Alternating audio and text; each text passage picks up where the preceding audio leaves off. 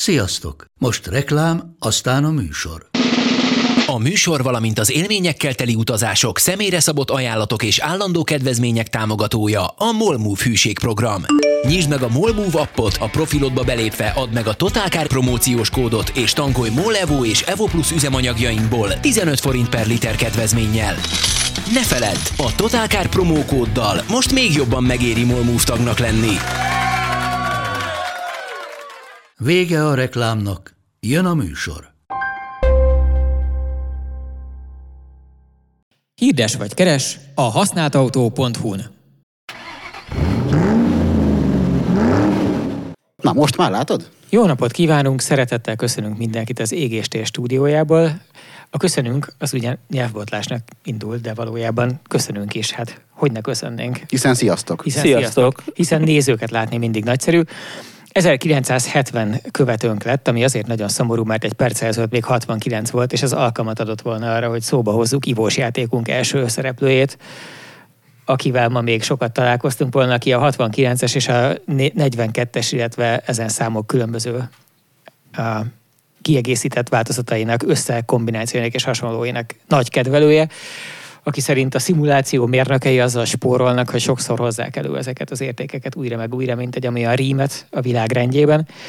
De nem tudjuk így most néven nevezni az illetőt, hiszen már 70-en vagytok, 1970-en. Ha meg lesz a 2000, akkor Marci. Akkor elmondjuk, hogy ki volt az, és akkor nem fogtok kiszáradni. 40 másodpercen megy a műsor, és elvesztettem a fonalat. Na, akkor azt jelenti, én ezek szerint jól végzem a munkámat, én a jövőben azt hiszem nem is fogok megszólalni. A stúdióban Balló Márton, aki a Totalcar.hu rezidens nepperűzője. Ez természetesen nem jelenti azt, hogy elveszítettük volna, vagy a keblünktől távolabb töltük volna becsületes nepper barátunkat. Egyszerűen az, hogy a nepper önálló média birodalmat épít, és ugyan időnként még besegít a szárnyai alá, odaférünk mi is, régi barátairól nem felelkezett meg, de hát azért most már így nem lehet csak úgy minden pillanatban beráncigálni, plusz az olvasói levelekre sajnálatos módon már nincs kapacitása válaszolni. Viszont a Totalcarnál lassan 20 éve van az, hogy válaszolunk. Mit vegyek, hol rontottam el az életemet, amikor azt választottam, és hogyan cserélhetném le, és hasonló természetű használható vásárlási tanácsokra. És ezeket egy jó ideje Marci csinálja, aki emellett hát lényegében megírja helyettünk az újságot így augusztus környékén, amiért nem tudunk elég hálásnak lenni. Csak annyit mondj, hello. Hello. Nem, nincs egyéb dolgod. Hello. Egyszer megkérdeztem Marcit, hogy akkor én most Márton vagy Marcel, de nem kaptam rá egyenes választ. Én Marcel vagyok, hivatalosan, de sokan Mártonnak hívnak, úgyhogy végül maradt a Marci, és akkor abban így közösen kiegyeztünk. Én most azt hiszem Lemártonoztatok, ugye? Nem ilyen gond. hivatalos név. Már megszoktam teljesen, a névekártyámon Marci van, úgyhogy... Jó, akkor az lesz, hogy mi Marcinak szólítunk, majd kivéve, amikor én elrontom és Lemártonozlak hivatalosan, amiért cserébe te majd mindig szólíts Balázsnak. Jó. Mert velem azt szokták csinálni, hogy valahogy a Bazsó az felülírja az emberekben a Gábort, és Balázsá alakítja, és ezért lényegében ugyanúgy válaszolok, vagy figyelek rá. Balázsó. Jó. Azért a feleségem ezért szólít Karottának, mert azt nehéz elrontani Balázsként. És Szentkuti Ákos, hello! Hello, sziasztok! Ákos, leforgattad nélkülem a kék motorkerékpárokat? Nem forgattam, lefotóztam. Az is valami. A valóban kék színű kék motorkerékpárokat, amik, hát azon kívül, hogy úristen, ezt a kommentet ezt nem olvasom végig. Én végigolvasom. Sziasztok, Mátyás vagyok, de nyugodtan matyizzatok le. Ezért érdemes a Twitch-re regisztrálni. Ha valakinek esetleg kétségei lettek volna, hogy érdemes megérkezni tínédzser fiúk közé, természetesen. Igen? Szóval, hogy egy nem rossz terméknek tűnt a kék, így használtam többet viszonylag, és működőképes, viszont egyszerűen nem tudom átlátni azt az élethelyzetet, amikor én ilyenért pénzt adnék. Írjuk le egy kicsit annak, akinek nincs meg és nincs internet előtt, hogy rá tudjon keresni. Ezt a kéket úgy kell értelmezni, mint a süti szó, tehát szake, és ez egy alapvetően svéd, nagyon szépen megtervezett, nagyon iparias hangulatú elektromos motorbicikli gyár, aminek az első bringái, amennyire vissza tudok emlékezni, azok ilyen elektromos triál vagy enduro. Ilyen enduro-szerű, voltak. Igen, és rohadt vagányul néztek ki, és iszonyú drágák voltak, és aztán rámentek a városi olcsóbb közlekedési eszközökre, úgyhogy most meddig van leolcsítva a kisebbik? Azt hiszem, hogy 4000 euró, de hát ez folyamatosan változhat, és az azért tényleg egy... Igen. Gyakorlatilag egy agymotoros... 600, 1 millió 630, 1 millió 650, 1 millió 680, 1 millió 700 ezer forint, 1 millió 9. Senki többet, 1 millió. Mint a követői számán. Szóval, hogy alapvetően ez egy gyakorlatilag agymotoros bicikli is lehetne akár, van hozzá egy jó nagy aksi, tehát azért sok messzire elmegy ahhoz képest, mint egy bringa, nem kell tekerni, de hát gyakorlatilag semmilyen védelme nincs az ilyen eső meg időjárás ellen, és annak ellenére, hogy alapvetően munkához szánják, meg azt mondják, hogy erre fel lehet szerelni mindenféle olyan kiegészítőt, amivel remekül alkalmas akár specifikus forgatási munkákhoz, vagy futárkodni. De az időjárás egyébként nem olyan nagy probléma a közlekedésben, hiszen felülsz a motorod reggel. Ha bemész, ugye, ha megázol, akkor így megszívtad, de tudomásul veszed, ha nem ázol meg, akkor kirúgod az operatív törzsből a meteorológiai szolgálatnak a vezetőjét.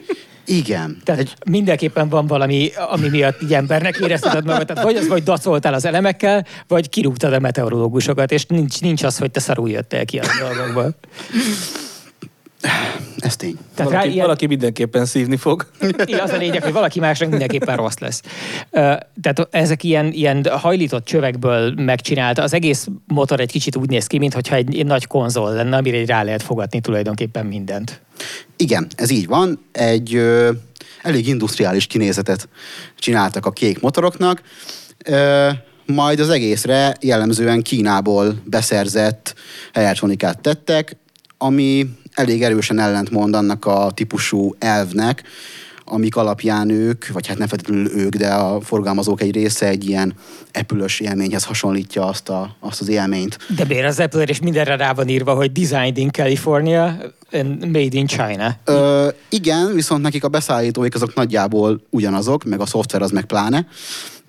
Itt meg azért vannak olyan problémák, hogy ilyen átjárhatóság vagy ökoszisztéma szinten azért ez nincs teljesen összehangolva. Például a kisebbik kék motoron a Ride 1 volt a gyorsabb fokozat, a nagyobbikon meg a 3. Tehát pont ellenkezőleg működött, mint ahogy a másikon. Ennek kapcsán el kell mesélnem, hogy én azért nem járok dolgozni egy ideje, és vagyok nagyon eltűnve, mert ugye volt egy a kisbabánk érkezésére időzített lakásfelújítás projektünk, amiből a gyermek jóval korábban jött a tervezetnél, a lakásfelújítás pedig nem is tudom megmondani, hogy hány hónappal csúszott el. Átlagban jó volt akkor. Igen, összességében átlagban. És kénytelenek voltunk beleköltözni, már nem lehetett tovább várni és menedzselni az életet, olyan úgy, hogy egy befejezetlen lakásban, nyakig élő porban és dobozok közül jövök, és ezt az egészet csak azért mesélem el, mert ugye saját kézbe kellett venni a problémák megoldását nagy részt, úgyhogy én az elmúlt egy hetet azt non-stop barkácsolással töltöttem, és a barkácsolásnak az egyik eleme az volt, hogy azt a könyvespolcot, ami egy épített, kifejezetten a mi tetőterünk hülye formáihoz szabott könyvespolc volt, azt elbontották a mesteremberek ezelőtt fél évvel, amikor elkezdték a felújítást a tetőtérben, és most vissza kellett építenem, de időközben megváltozott a tetőtér, tehát át kellett alakítani és át kellett szabni, és ez az egész úgy kapcsolódik a kékhez és annak az egyes fokozatához, ami az egyik motoron a gyors, a másik motoron a lassú, hogy ott voltak a könyvespolcok, amit a mesterek, akik lebontották, azok egyébként rendkívül szórakoztató módon megfogalmazva, de mindegyben nem akarok szigorúan belemenni, tehát egy kicsit más szabályokat követtek a betűk rovása során, mint az általában megszokott, de az a lényeg, hogy azonosítható volt, hogy melyik a bal oldal, meg a jobb oldal, meg melyik van a fal mellett, meg ilyesmi, csak ezek nem pont úgy voltak leírva, hogy általában szokás. Viszont úgy számozták be a polcokat, hogy ugye volt az 1-es, 2-es, 3-as, 4-es, 5-ös, 6-os polc, ahogy az általában lenni szokott. Csakhogy, és ez egy nagy csakhogy, az 1-es az a mindenkori legmagasabbat jelentette, és onnan számozták lefelé addig, ameddig éppen az adott polc tartott. Ami okozott némi fejtörést, amikor az ember megpróbálta összerakni, hiszen időközben nem olyan magas volt már az épület, mint korábban, és nem tudtad elkezdeni fölrakni először az első polcot, aztán a másodikat, aztán a harmadikat, és aztán átszabni a negyediket, amikor az már mondjuk nem fért el, hiszen valójában minden egy már nem létező legmagasabb ponttól lefelé került beszámozásra, és azon gondolkoztam, hogy vajon ezek az illetők, tehát az a csávó, aki mondjuk ezeket a számokat írta az én polcaimra, ő amikor meglátogat egy magas épületet, és ott azt mondják, hogy menjen föl az elsőre, akkor így kimegy a tetőteraszra azonnal. Megnyomja a legmagasabban lévő gombot a liften, és így fölmegy és körülnéz, és megnézi a madarakat, hogy ott mi az ördög van, és onnan indul el visszafelé. Soha nem is láttam ilyet, és egyáltalán nem értem a logikáját. De közben... Ők azok, akik elégedett vásárlóként adnak egy egycsillagos értékelést. Mert hogy number one volt minden. Remek volt, igen. Hát amúgy a Facebookon is így mutatod az egyest, igen. Amikor valami rohadt. És nem értjük, hogy tök jó kocsit vett, boldog voltunk, vissza is telefonált egy hónappal később, hogy milyen jó a kocsi, értékelni fog, mert erre... Ja, várjál, tettem most a valóságból hozó példát. Ez a valóságból, nem szórakozó, hanem valóban nem, és akkor vannak ilyen egycsillagos értékeléseink, és aláírják, hogy köszönjük, minden rendben volt. Gratulálok, jár a csillag. És közben az All-Together statisztikát az rontja lefele, mint az állat, és utána már tök nehéz elmagyarázni neki, hogy írja már 5 csillagra, de hát elégedett voltam. A kékmotoros dolgot még annyival lezárnám, hogy igazából tök jól kitalált és tök ötletes dolog mind a két motor, és vannak benne olyan ötletek, amik szerintem tök jól működnének. Ugye van egy autógyártó, akinek kártyával nyílik az autója, ez melyik is? Nem tudom, mire gondolsz. Marci, te is neked van olyan autód, ami kártyával nyílik? Nem ismerem. Nem? Te se ismered. Személyesen. Igen. Egészségetekre. Igen. És hogy alapvetően azt találta ki a kék, hogy egy kártyával tudod indítani a motort. Na igen ám, csak ehhez nem csináltak egy elektromos kormányzárat, tehát így gyakorlatilag 3-szor csinálod meg ugyanazt, hiszen az oldalán van a kormányzár, mint mondjuk egy choppernek, berakod a kulcsot, elforgatod, a kulcsomon kihúzod, a kulcsomon lévő kártyával beindítod, majd visszadugod a kormányzárba, hiszen hova raknád, és úgy tudsz indulni, ami önmagában 3-szor annyi meló, mint csak simán ráülni, eltekerni a kulcsot, és menni. És ezt így is kell, vagy ezt megcsinálhatnád az app segítségével ezt az egészet, csak te nagyon vigyázol a tesztmotorkerékpár, és azért zársz le mindent rituálisan? Nekem nem volt hozzá ökántom sajnos, de nem olvastam olyat a gyártótermék oldalán, hogy lenne erre opció. Aha. Attól még lehet. Egyébként ez egy kicsit... A cikkben meg fogom írni majd. Mint a Bakant Swiftnél, hogy ugye vannak a kulcs nélküli felszereltségű kiadások, és valójában az van, hogy van nálad a kis, maga a kulcsház, egy ilyen kis kapszula, de már ahol a gyújtást adnád rá, ott van egy kulcs beépítve, és igazából azt tekered el benne. És szóval azonban egy műanyag kupak, hogy de az mindegyikről hiányzik, az nincs. Az ugyanaz ott volt, már, és mi azon nem találkozunk, azért csak 2 ilyen kis szarvacska van. Beülsz, és akkor azt elfordítod, mint hogyha beindítanád a kulcsával. És ebből pusztult el most, ugye egy ilyen Swiftből pusztult el a Békés Dóra. A Békés Dóra alól. Nagyon, nagyon szomorú cikket írt róla. Csak a jók mennek el. Igen. És a Swift. Igen. Mennyi embert halagítottál most magadra? Bocsánat. Jézusom. Azt kérdezik tőled egyébként, Marci, és akkor ez egy egész jó átkötés tulajdonképpen, hogy ugye emlegettük a becsületes neppert, és ennek kapcsán kérdezik, hogy mi a te Honda Jazzed? Én az ellenpólus vagyok, nem szerettem a jazzt. Bocsánat. Miért? Mert szerintem túl van hype-olva, a legerősebb motorjával is gyenge, elszállt az ára, pont így a nagy rajongás okán. De arról nem tehet. Hát arról nem tehet igazából, de arról, hogy gyenge, arról igen, vagy hát a kitalálói. És nekem mindig van benne egy picit ilyen gyenge konzervdoboz érzésem. Meg hát vevőként neked alapvetően mindegy, hogy most tehet-e erről az a szerencsétlen autó, hogyha tudsz hasonló feltételekkel akár jobb autót venni. Szerintem a jó Honda Jazz, és most lehet, hogy megköveznek, mindenképpen... De. De a Note az egy olyan lehangoló szar a Jazz. De a faceliftes nem. És a legalapabb felszereltsége is jobb, mint a Jazznek. És vannak olyan extra, amiket a Jazz sose látott. Ilyenek a hangszigetelés. Ez a Note. Hogy ne soroljam a... Hangsziget. Egyébként a Jazz, ezt kikérem magamnak, elkötelezett jazzistaként, nálunk volt a családban, és a Jazz elől kifejezetten csendes, csak hátul kurva. Amíg nem mész vele. Igen, ez a másik, hogy nem szabad vele olyan szélzaj van, hogy... városi tempóig tök jó, autópályán kétségtelenül az van, hogy olyan, mint egy másik autóban ülnél. Tehát ha beszélgetni akarsz az előtted lévő, akkor fel kell hívni simán. Igen, ezt jó, azt aláírom. De az is a te hibád, hiszen eleve kurvára nem is tud felgyorsulni 130-ig normálisan, olyan rohadt gyenge. És van az 1-2-es, akkor van az 1-2-es, amit nem akarnak, ami valójában, hogyha a kerekítés szabályt nézzük, akkor 1-3-as, és van az 1-4-es, amit mindenki akar, és hogyha a kerekítés szabályt nézzük, akkor az is 1-3-as. Igen. És van közöttük ilyen 3 lóerő, vagy valami. Igen, és mint 10 Newtonméter. Tök mindegy, ugyanaz a kettő, mindegyik tök lassú. És hogyha ezzel ellentétben nézzük a Note-ot, mondjuk egy faceliftest, abban már egy csomóban van érintőképernyős navigáció, ami meglepően használható, tehát érzi, hogyha megnyomod, nem kell kipasszírozni. Tempomat, én jazzben nem nagyon van tempomat, lehet benne. De most minek sebességtartó automatika egy járműben, ami nem tud elérni a hátsó ablakai, és az 1.6-os 110 lóerős az egy túlmotorizált autó a Note-ok között. Igen. Az is francia?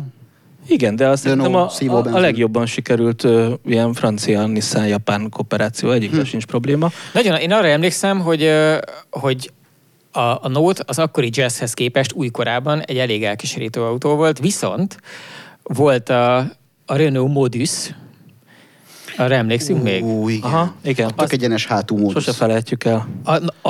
Az egy nagyon aranyos szarautó volt viszont. Aranyos. Mi a szarra emlékszünk, főleg, mert hogy ha baja volt, nem tudom, hogy valaki közületek nyitottál már ki Modus motorterét. Ha kinyitod, még nem vagy benne biztos, hogy már valójában kinyitottad. Mert hogy annyira pici ott a maga a lyuk, hogy egy kémlelő nyílást látsz, és ugye azoknak azért szokott lenni problémája.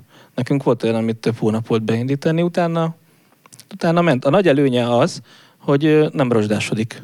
Uh-huh. Tehát, de jazz se nagyon rohad, nem? De most már rohad? A jazz az nagyon rohad. Tényleg? Hát az egyes jazz az por és hamu, már nincs olyan, ami nagyon ritkán találsz olyat, ami nincs elrohadva. Már a 2-es jazz is rohad, hogyha ilyen 2009-es évjátokat nézel, és ami nagy előnye a Nissan Note-nak, hogy tökre nem akar rohadni, mert ugye a francia kooperációnak köszönhetően a francia autókról tényleg sok mindent el lehet mondani, viszont így a felületkezelést azt megoldották, és egyszerűen tökre bírják, nem rozsdásodnak se az alvás, se a küszöb, vagy hát ahhoz nagyon drasztikusan kell tárolni, vagy sérülés után úgy javítani, de lényeg az, hogy nem rozsdásodnak, és a Note se rozsdásodik kifejezetten. Egy-két futómű alkatrész, amit már így a japánok terveztek bele, meg gyárthattak, azok azért igen, és ennyi. De ez ilyen általános francia, hogy ezek nem annyira rohadnak, így mondjuk 2000 után, vagy? A franciák nem. Ezt most így... Én is azért vagyok ilyen nagy csöndben, mert ezen gondolkodom, hogy ez tényleg így van, hogy a francia autók szép sútyomban kifejlesztettek egy ilyen nemzeti karakterre ráhúzható jó tulajdonság. Nagyon érdekes a felület, hogyha megnézitek ilyen, mint hogyha valami műanyaggal vonták volna be a küszöböt, ami nem műanyag, valójában csak így érzésre, meg ránézésre. Hát csináltam egy Sara-tesztet egy hónapja, és a Sarán 24 éves volt, vagy nem is tudom, semmilyen rozsdanyoma nem volt. Nyilván, hogyha megkaristolják, meghúzzák a küszöböt és lejön róla, akkor tud rohadni, és vannak kivételek, mindig vannak kivételek, de összességében mi azt fedeztük fel, hogy a franciák annak ellenére, hogy egy csomó rosszat el lehet mondani róluk, ha valaki nagyon akarja. Biztos annak a csigának a nyákjával vonták be, és azért nem rozsdásodik. Igen, szóval hogy válaszoljak, az én jazzem a Note. És az olcsó is?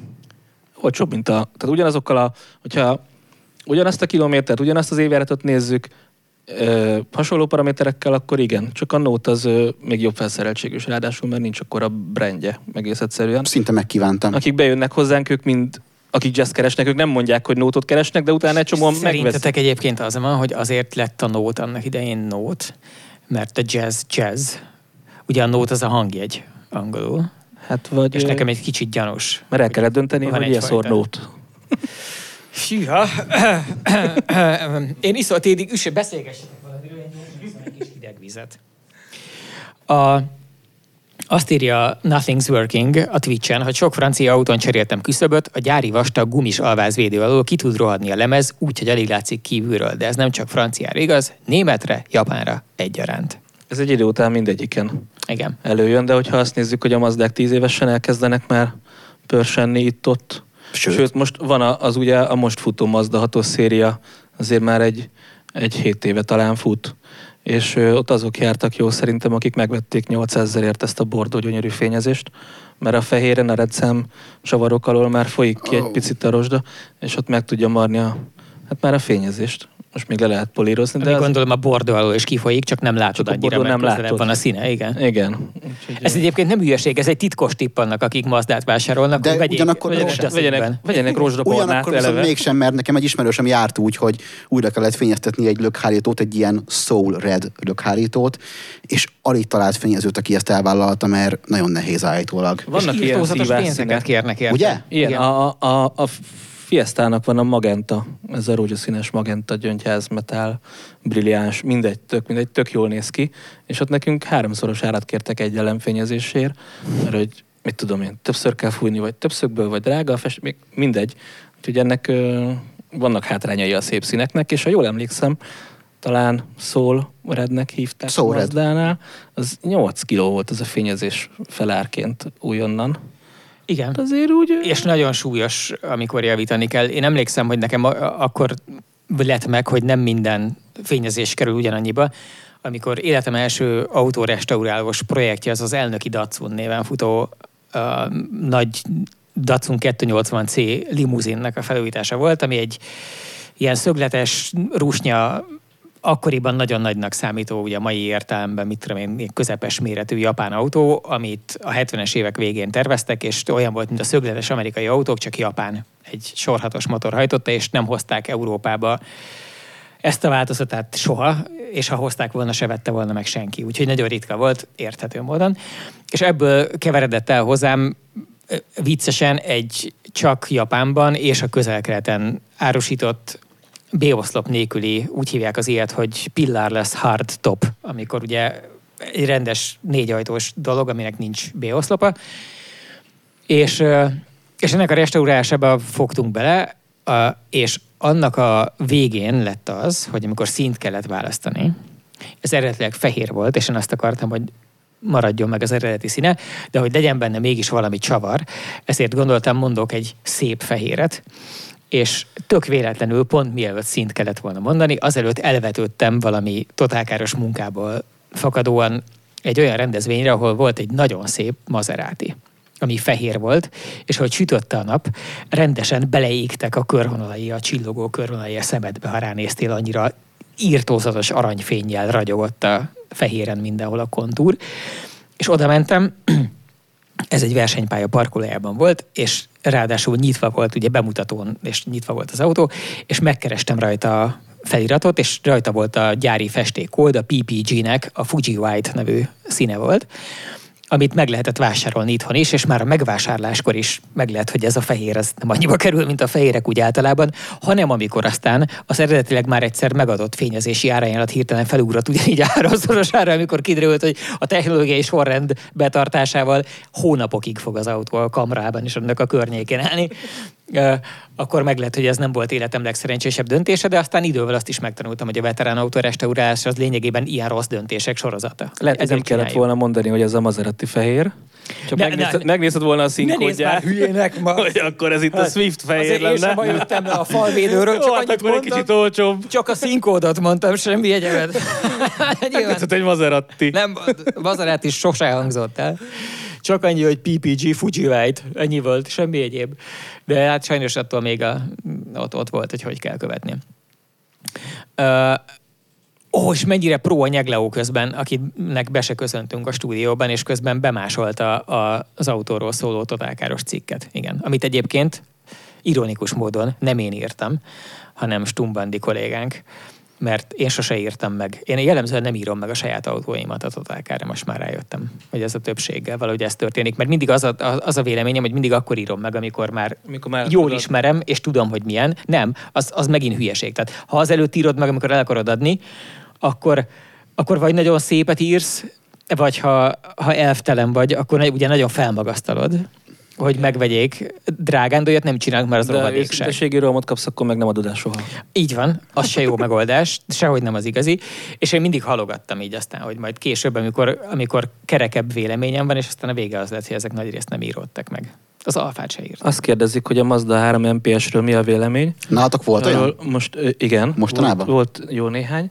És hogyha megírná TC Fanboy 11, hogy ki az a Mazda MPS zseni Magyarországon, aki ezeket is tápolja, akkor nálunk pont egy olyan példány volt, amit hiszem az övé volt, aztán ő tartott a karban, és hosszú idők óta ez volt, pedig 300 000 kilométer környéken futott, szóval évek után ez volt az első olyan állapottal, amire azt mondtuk, hogy így megvennénk magunknak is.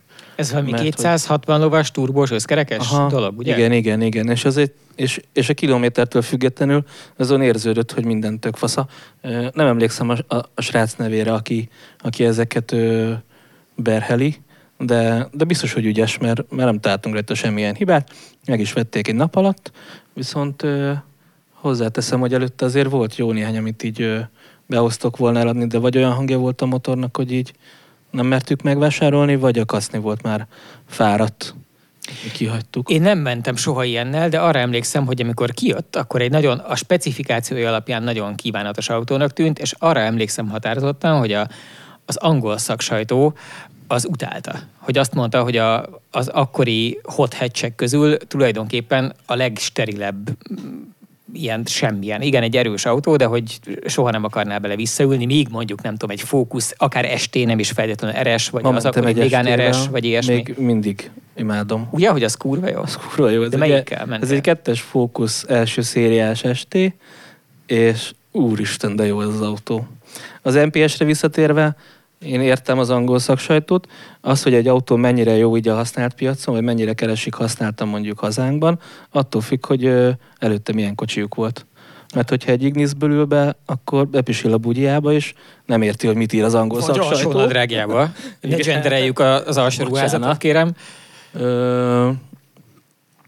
De hogyha választani kéne, akkor nekem az ST kéne. Igen, nekem is. Nekem is, vagy egy bármelyik Megane RS, amik szintén nagyon szórakoztató. A Megane RS tök jó egészen. Rémek. Addig, amíg te ülsz bele, de én nem férek kényelmesen el az ülésében. Ezért. Mert rendes ülése van. Ez a Recaro belső volt legutóbb nálunk. Pedig pont azt akartam mondani, hogy akkor már miért nem Clio? Az is jó. Hogyne. Bármelyik. Igazából akármelyik RS Renault az elmúlt 20 évből bármelyik szerintem. Talán az RS Renault azok az egyetlenek, amikkel tudok úgy rajongani. Igen. Hogy azokon úgy érződik, hogy ezt azért csinálták, hogy jó legyen, nem azért, hogy sokat keressenek rajta. Igen. Az RS Renault és az Avantime tulajdonképpen. És egyébként most mint ki egy... Az Avantime-ot sincs. Evertime. Látod? És azt is megvették, azon már Avantime-ot sincs. Igen, csak a jók mennek el, és az Avantime. Csibesz RP-nek nagy köszönet jár, mert előfizetett első fokozatra 3 egymást követő hónapra bármit is jelentsen ez. Igen, és te ettől aztán... Itt valaki írja, hogy GT Megane, bocsánat, GT Megánunk is volt, azt még szeretem. Mondj valamit a GT Megánról. Én mentem vele egy 3x4-szer, kb. Ennyi volt. De az egy micsoda? Szerintem az egy sima Megane 3 ajtóval, kicsit kupésítva, olyan, mint a GTC Astra. Azt hívták, a 3 ajtós Megánt hívták GT-nek? És abból van ez az erős motoros, és... De ez a Megane és ez már egy kicsit sportos, de még nem olyan, hogy ilyen kellemetlen. Négy. Ez a 3-as Megane. 3-as. Aha. Mert a 2-es volt a kacsaseggű, az 1-es volt az ilyen... Az a mumia, igen. Nagyon tojás, amiből az, volt, az egyes, kupénak hívták a kupét. És az 1-es Megane az a Tesla puffer-autó, mert az egy Tesla puffer-autó szerepét tölti most be. És már most arra csontrészegek a hallgatóink, mert visszakérdeztem, és még egyszer barátom, akivel együtt rendeltük a Teslát, behozta a Lexus. Melyik az a Lexus? A kupé, ami valójában erősnek néz ki, de amúgy tök gyenge hibrid, de egy tök CT200H? Nem, azt ne fikázz, Déci, kösz. Az is gyenge. Hanem van ez a RC, nem RC. De az RCF, az RCF az erős? A hibrid. Ja, tök hülye neve van. LC 500? Nem 500, az akkor erős lenne. Igen, meg az LC az szép. Szóval van ez a Lexus Coupé 2014 körül, most ez tök RC, ez a hibrid. Mindegy. És egy olyat adtunk el neki. Keresd rá nekünk, légy mondd meg, hogy melyik volt a hibrid Lexus Coupé. Igen. Ami nem olyan erős. A hibriddel nem mondtál olyan rohadt sokat a Lexusnál. Fehér volt. De nem Maserati fehér. Fehér volt. Így már majdnem megvan. Szóval a lényeg az, hogy eladtuk ezt a Lexusát, amikor ugye mi megrendeltük együtt a kocsit, kb. Tavaly, illetve pontosan tavaly, és én eladtam az én autóimat, neki meg eladtuk ezt a Lexusát, hogy akkor jönnek a Teslák. És hát gyanítható volt, hogy nem érkezik meg az első és a második szállítási dátumra sem. Úgyhogy mindkettőnknek kellett pufferautó. És pont állt a telepen egy 200 000 forintos 1-es Megane kombi, Úgyhogy a nagyon kedves barátom a Lexus kupéból átült az 1.6-os 2-es Megane kombiba. Akkor még csak azt hitte, hogy néhány szórakoztató hétre, és majd milyen jó sztori lesz ebből. Most lassan egy éve jár vele. Így a második kerületből forgatni. De mennyit kellett költeni erre? Semmennyit. Na, hát akkor tökéletes. Azt mondja, hogy egy olajat cseréltünk rajta még akkor, és igazából azzal, pont tegnap beszéltünk, hogy azon gondolkodott valamelyik nap a dugóban ülve, hogy valójában kell neki az a Tesla 110 Renault Megane áráért. Ugye? Hát igen. És jelenleg ez a dilemma. Úgyhogy az egyes Megane az bármennyire is öreg meg mumia, de azt mondta, hogy ez egy jó autó. Amúgy is az van, hogy az ennyi idős, de jó állapotú autókat lehet életben. RC300H. Igaz, kösz. Köszönjük szépen, hogy beigazolod, hogy megint az van, hogy legalább a hallgatók értenek. Ezeket a kreatív Lexusos japános neveket olyan nehéz megjegyezni néha. A CT-t azért jegyeztem meg, mert ugye volt olyanom. És mindenkivel ellentétben én szerettem. Én arra jöttem rá, hogy a Lexusnak a rövidítéseit, azokat, mármint ezeket a betűket, ezeket sok esetben meg lehet feleltetni a bizonyos angol szavaknak. Például az van, hogy az LS, ugye, ami a luxus autójuk volt, a nagy, az egy large sedan. Nagyon kreatív. A CT az egy kompakt touring. Az nem, a T-ben nem vagyok biztos, hogy touring, de ugye egy kicsit olyan. Tehát az egy ilyen... Kompakt touring, én úgy emlékszem. Az IS, az az intermediate. Nem, az intermediate. Nem az intelligens sport. Lehet, hogy azt mondja, tehát más az, amit hazudnak róla, hogy mi a megfejtés, és más az, ami a valóságra... Ami alapján megjegyzett. Igen, ez egy intermediate szedán, ez egy ilyen közepes méretű szedán. Az LS az ugye large, azt már igen, arról volt szó. A kupéknél van a probléma, hogy ott ugye van large kupé, ami az LC, és az RC az teljesen félreviszi ezt az egészet, hogy az vajon mi az ördög. Race. Várj, akkor az RX... Race. Mi van az RX-el? Az RX-ről is olvastam, de annak annyira elcseszett neve van. Az X az valami experience akar lenni talán. Mint a Mazdánál. De annól olvastam egy katalógusban, amikor nagyon büszkék voltak arra, hogy az övék az első hibrid SUV. De hogyha ennyi hallgatónk van, akkor megkérjük, hogy ezt is nézzék meg nekünk. Vagy a Nyegleó. Én emlékszem, hogy amikor az első RX 400H kijött, és abból volt tesztautó, és az egy olyan sokkolóan jó autó volt a kor színvonalához képest, annyira abszurd módon jól volt megcsinálva, annyira ilyen sejmesen működött mindene. Radiant crossover. Hát... Radiant crossover. Ez akkora ökörségnek hangzik, hogy az valószínűleg igaz. Azért az olaszokat lehet színni, de hogy jobb neveket adnak a kocsiaiknak, azért az egész biztos. Igen, hát a 159 például, hogy azért az egy milyen jó. Jó, de na, most az Alfa. Igen, az Alfa nem ért hozzá. Gondoltam. Ott szép neveket adnak. Radiant crossover. Mármint a 145, meg a 100, ezekre a számokra. Jó, nem, de a Giulietta, a Giulia...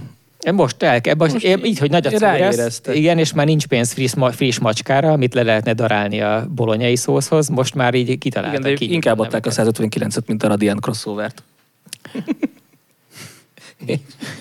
Most még a Radiant crossovernél járok, mint az, hogy az RX. De azt nem ellenőrizzük. Forráskritikával kérnünk, ez egy Twitch komment. És lehet, hogy igaz, mert általában a mi kommentelőink igazat szoktak írni. De amíg nem ellenőriztünk Radiant crossover ügyben, addig azért én... Akkor Fatál egy Tigabot kérjük, hogy bizonyítsa állítását. Igen, legyen szíves berakni ezzel kapcsolatban valamilyen kétségbe vonhatatlan, lehetőleg elsőkézi forrást. Nekem az első RX-es élményem, hogy amikor az újonnan kijött, akkor a tök közeli barátom a Toyota Klub elnökének, a Várhelyi Mikinek, aki egyébként azóta volt tapban a Yaris GR-rel. Szóval ő újonnan vett egyet, ráadásul egy fehéret, vajbelsővel, magas felszereltséggel, és teljesen el voltunk mi is állva, hogy mennyire tökéletes autó volt, és egy úristen. És 10 évvel később láttam használtan, nem ugyanazt az autót, hanem ilyen RX-et, és ezek ma már ilyen többnyire lelakottak kicsit. Elfáradtak. Igen. Ugye utolérte őket az a Toyota végzet, ami ezek szerint a Lexus végzet is, hogy az a híre, hogy ezek annyira fantasztikusan vannak megcsinálva, és annyira rohadt jók, hogy igazából soha nem kell velük semmit csinálni, és örökre szépek lesznek, és jók, és így aztán nem is kapnak semmilyen gondoskodást valószínűleg, és maguk alá hallgatnak. Igen, és hogyha jól emlékszem, ott volt valami hengerfej probléma is végül, hogy elkezdtek melegedni, mert ugye ott elől 3 hűtő van benne.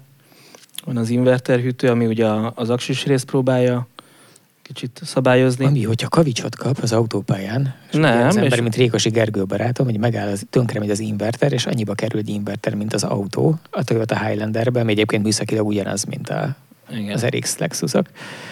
Nem kell kavicsot kapni. Hát így van, nem kell kavicsot kapni, vagy a jó fejnek kell lenni a Toyotának, hogy azt mondja, hogy ezt ő fedezi, mint ahogy az ő esetében történt. És elől ezekben 3 hűtő van, ugye az inverter hűtője, a klímahűtő, meg a vízhűtő, és olyan közel rakták őket egymáshoz, hogy ne legyen 4 méter hosszú az eleje, hogy a hűtők közé beül a por, meg a kosz, meg a dzsuva, és ha jól emlékszem, a leghátsó a vízhűtő, és annak nem tesz jót, hogyha nem tud hűteni rendesen. És ezek így elkezdenek szépen hengerfejesedni, hogyha nem takarítják ki, de a Lexus tulajok, mivel uratkoznak többnyire, ugye problémamentesek az autóik, ezért van idejük utána nézni, hogy mit is csinálhatnának a kocsival, és ha már túl vannak a szélvédőmosó feltöltésén, akkor tovább olvasnak, és előbb-utóbb rátalálnak erre, és otthon egyébként néhány csavarbontásával meg lehet csinálni.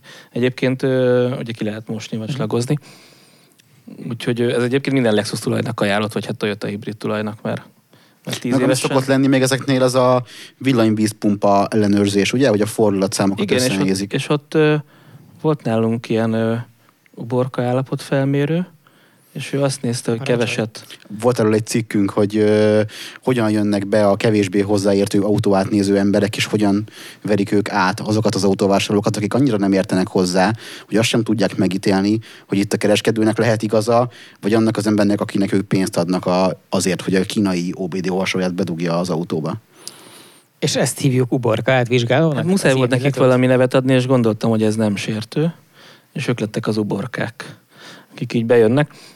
Ja, az van, hogy elkezdett felhigulni ez a szakma, és mi beszélünk ugye más állapotfelmérőkkel, akiket már régebb óta ismerünk, Autórevizor, Varga Tibi, stb., akiket látunk, és kérdeztük, hogy mi a véleményük, és ők is hallják, mert mennek olyan autókat átvizsgálni, amiket átvizsgált egy uborka, de úgy érezte az ügyfél, hogy azért még nem lesz gond, hogyha valaki ránéz, aki így a szakmában híresebb, ha lehet így mondani, és óriási bakik vannak néha. Mi is látjuk, csak az a baj, hogy mi vagyunk a kereskedők, akiknek nem hiszünk, vagy hát ugye, alapvetően nem hisznek az emberek, és látjuk, hogy tök hülyeséget mond az állapotfelmérő, vagy valamit nem néz meg, vagy nem vesz észre, és ami mondjuk nekünk nem hiszik el, de az állapotfelmérőnek meg igen.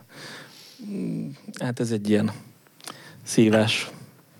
És mit lehet ezzel az egész élethelyzettel kezdeni, amikor jön egy ember, aki látványosan hülye, és ott komédiázik a pénzért a szegény ügyfél előtt, és gondolom ráadásul a komédiázás az nagyrészt a ti bőrötökre történik. Ritkán komédiáznak olyat, hogy milyen kurva jó van. Valamikor pozitív, tehát valamikor olyan autót néz. Nem veszi észre a hibákat? Valamikor így átsiklik dolgok felett, és akkor nálunk ugye az a policy, hogy egy csomó dolgot bele kell írnunk a szerződésbe, hogy ne legyen később reklamáció, és akkor elmondjuk, aztán eldönti, hogy kell vagy sem. Az autó által bevezetett, ugye ők lettek arról híresek, hogy egy olyan állapotlapot csatolnak a szerződésekhez, ami szerint az van, hogy az autó eleve nem is működött soha. Tehát amit vettél, azt úgy vásároltad meg, hogy tudomásul vetted, hogy minden típus hibával rendelkezik, és egyáltalán nem megy, és nem is fog működni soha, de neked nagyon kell. Itt kell aláírni. Működik, igen, nem. És akkor pipa. Igen. Szóval van, hogy mi mondjuk el az ügyfélnek, hogy volt fényezve ellen. És teljesen oké. hogy nem mondta az állapotfelmérő. Szerintem ezek ellen nem nekünk kell tenni elsősorban, hanem az ügyfeleknek. Ugye ma már le lehet csekkolni mindent és mindenkit az interneten. Viszont a problémát az jelenti, hogy ezek a sztorik javarészt úgy játszódnak le, hogy bejön az ügyfél a telepre, megnézi a kocsit, amit kinézett előtte, tetszik neki, és fél, hogy el fogják vinni. Igen. Ezért kér egy pár perc türelmet, és heves googolőzésbe kezd, és elkezd telefonálgatni.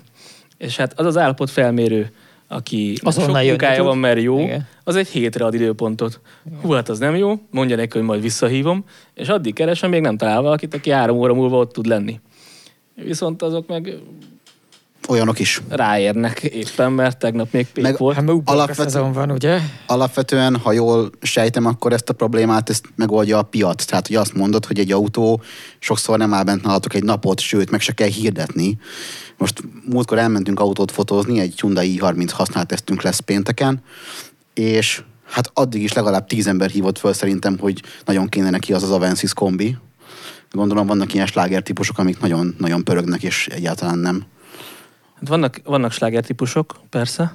Van olyan, amit már a trailerről megvesznek, ahogy nálunk ott a Szentendrei úton ugye megáll a 10-es trailer, tök látványos, nagyon lassan pakolnak le, mert miért sietnének.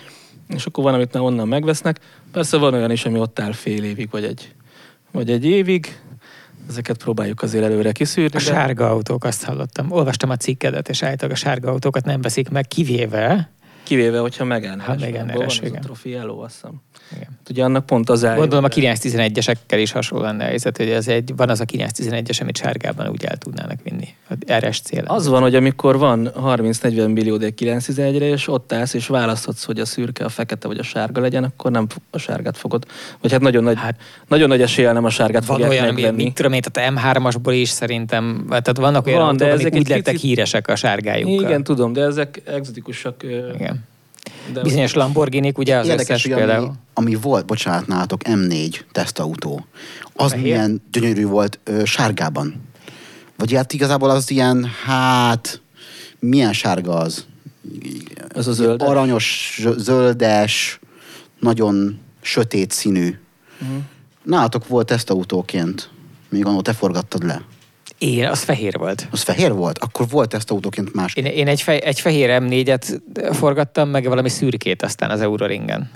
És az a fehér M4, az egy horribilis élmény volt, azóta is igyekszem kiverni a fejemből, mert ugye az volt az, amikor a Stumbandi akkori kollégánk annyira jó fej volt, hogy rám szólt egy délután, amikor készült hazamenni a munkába, hogy egyébként csak ma itt van az M4, és éjszakára nincs, aki elvigye, nem akarom-e a tévébűsornak megcsinálni, de egyébként másnap délben kellett visszavinni az importőrhöz, és úgy voltunk vele, hogy elég ritka az az alkalom, tudom, hogy nézőként vagy hallgatóként ez nem magától értetődő, de igazából nincs minden napra M4. És akkor úgy voltunk vele, hogy jó, inkább csináljuk meg, mert ez egy egyel érdekesebb anyag, mint amit egyébként nem tudom, leforgathatunk volna másnap egy Ford Fiestát, most bennem igazából nem tudom, mert ez egy 10 éves történet körülbelül. És akkor mondtam, hogy jó, és fölhívtam az OMG Visuals-nél dolgozó kollégákat, hogy akkor össze tudjuk-e rántani a stábot éjszakára, meg még másnap délelőtt tudunk vele valamit csinálni, majd kétségbe esetten elkezdtem versenypályaügyben telefonálni, de nyilván nem úgy van, hogy te csak úgy szervezel az egyik nap munkaidő utántól másnap délelőttre bárhol versenypályát Magyarországon. Ez valószínűleg külföldön sem megy, itt meg aztán pláne nem. És ezért aztán, amikor előállt másnap, egyrészt ugye az éjszaka során, másrészt a másnapi forgatás során a sportautó forgatásnak azon dilemmája, hogy ugye vagy a KRESZ szabályainak megfelelően közlekedsz ezzel a munkanéven mondjuk, hogy 400 lóerős hátsó kerékhajtású autóval, mely esetben megalázod a témát, és az összes néződet, aki ugye a pornó kedvéért jön, és aztán igazából kap egy vers mindenkineket, amit nem lehet csinálni, vagy az ember ugyanezt csinálja a KRESZ-szel, mely esetben hát ugye rossz példát mutat, meg kockáztatja az életét, mások életét, és itt tovább, és itt tovább. És nagyon utálom az összes ilyen pillanatot. De már túl vagyunk rajta. Nem esett kár semmiben. A BMW importőr számára az üzenet az volt valójában, hogy nincs minden napra M4. Igen. Messze túl kevés napra van. Nagyon kevés napra van, de egyébként mostanra is elhatalmasodott az importőri hozzáállás, képzeld, de ez egyébként a BMW-re egyelőre nem igaz, tehát nem szeretném összeasszociálódni a BMW-vel, ez most a Mercedesnél terjedt el. Lemérik a profil. Hogy bizony, hogy lemérik a tesztautó átadása előtt, lemérik a profilmélységet az erős autókon. A Gajdán Miki mesélte, hogy a AMG GT, vagy mi is volt nála. Most volt ez a Mercedes AMG GT 63 SE Performance. Igen, lényegesen több betűből áll az autó neve, mint ahány milliméter a profilmélysége a gumiabroncsnak, de mindegyiket megmérik, mielőtt odaadják, és ugyanannyival kell visszavinni, vagy többel. Azt kellett volna csinálni baszki a Gajdán Mikinek, hogy elmennie egy kemény veretős pályanapra, és akkor az utolsó körön végig menni kívül, ahogy a Form 1-es autók szoktak, tudod, és a letisztított ideális íven kívül összedni a gumidarabokat, igen. A gumidarabot, és akkor azzal menni vissza, hogy tessék. Megnézném a Gajdán Mikit, amikor így lefüstöli a gumikat.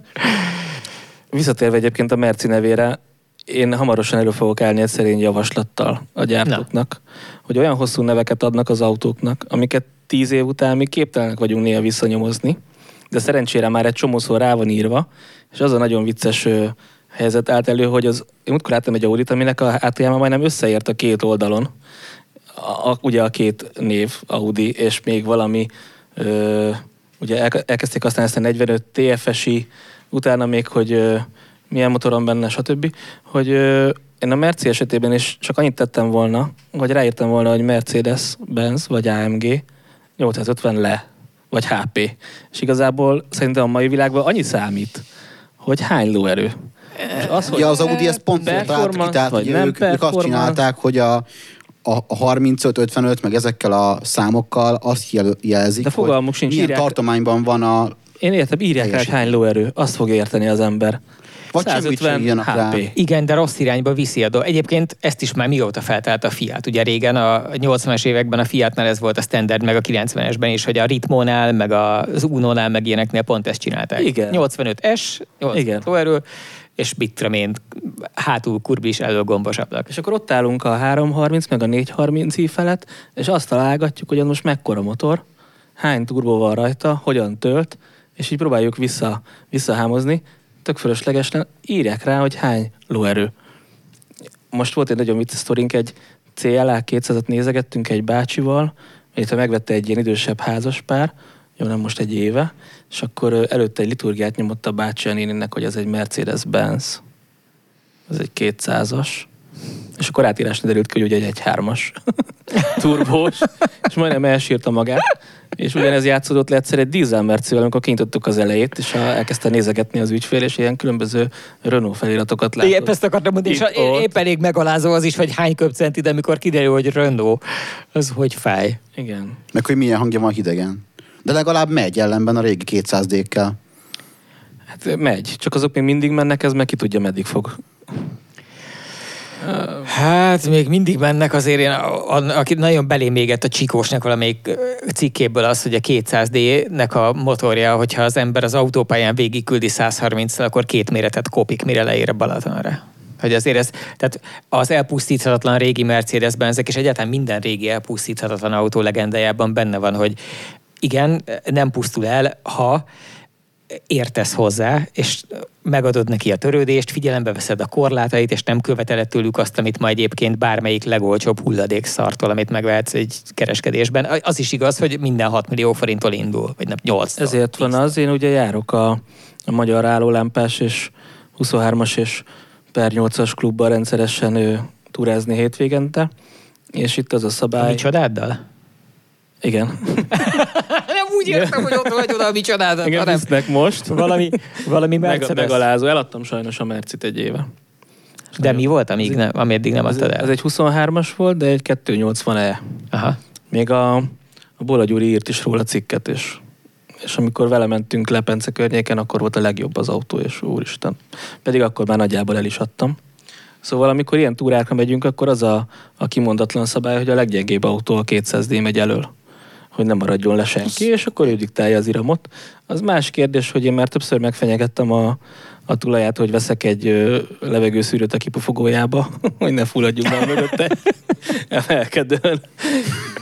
Egyébként az milyen kurva jó büntetés lenne ezeknél az ilyen smoke and charmos TD-iknél, hogy az igen, csak simán az, hogy megállít a rendőr, és nem veszi rá a rendszámot, meg semmi ilyesmit, hanem ott a helyszínen egy gégecsövet beköld, és úgy kell hazamenned, annyi a feladat. Képzeld el, az első autómnál, ami egy... És lehúzhatja, tehát hogy ne legyen egyértelmű gyilkossági kísérlet, lehúzhatod az ablakot közben, de haza kell menned vele. Az első autómnál, ahol így nagyon elkezdtem tuningolni, és mindent, amit olvasok végigvinni, ez egy Hyundai Pony volt. Mindenkitől elnézést kérek. Vasárnap este volt, esett az eső, ősz, és én azt találtam ki, hogy másnap nem vagyok hajlandó tömegközlekedéssel iskolába menni, úgyhogy kinyitottam egy kereskedést esőben, és akkor ott csillogott egy Pony 140 000-ért. Szóval ő lett a Pony, amit egyébként nagyon sok barátom gondolta azt, hogy én becézek, de valójában ez volt a neve Y-nal.